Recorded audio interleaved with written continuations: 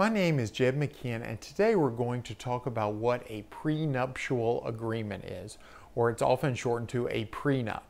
So nuptials, that word means, essentially it means wedding. So what is a pre-wedding agreement between a couple? All right, so let's talk about this. When we think about a couple getting married and having a wedding, we think about them entering into a relationship where they will share all of their assets.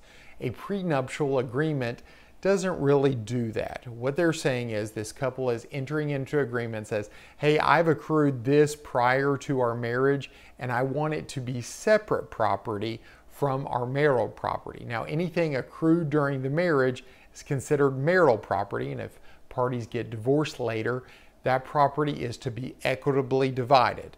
And now that doesn't necessarily mean equal, but it often means equal. So everything accrued during a marriage would be divided. However, those things accrued prior to the marriage would be kept separate.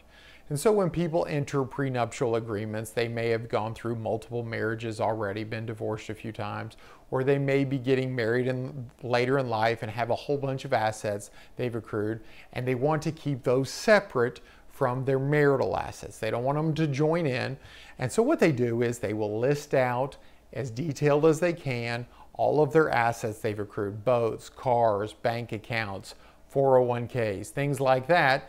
They will disclose that list to the other side. Both sides will exchange numbers and figures and assets, and they will say, I don't want any of that. I agree that's your separate property, and this is my separate property.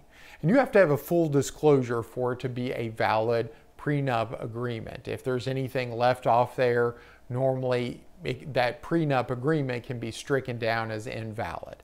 So that's what a prenup agreement is. You don't see them too often because most of the time people come into a marriage and say, hey, I want to enter into this relationship and share everything I have with you.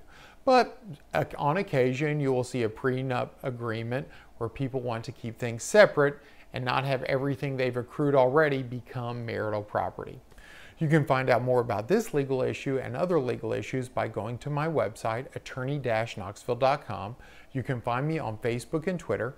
You can check out my podcast In Session in the iTunes Store. You can also view my other YouTube videos.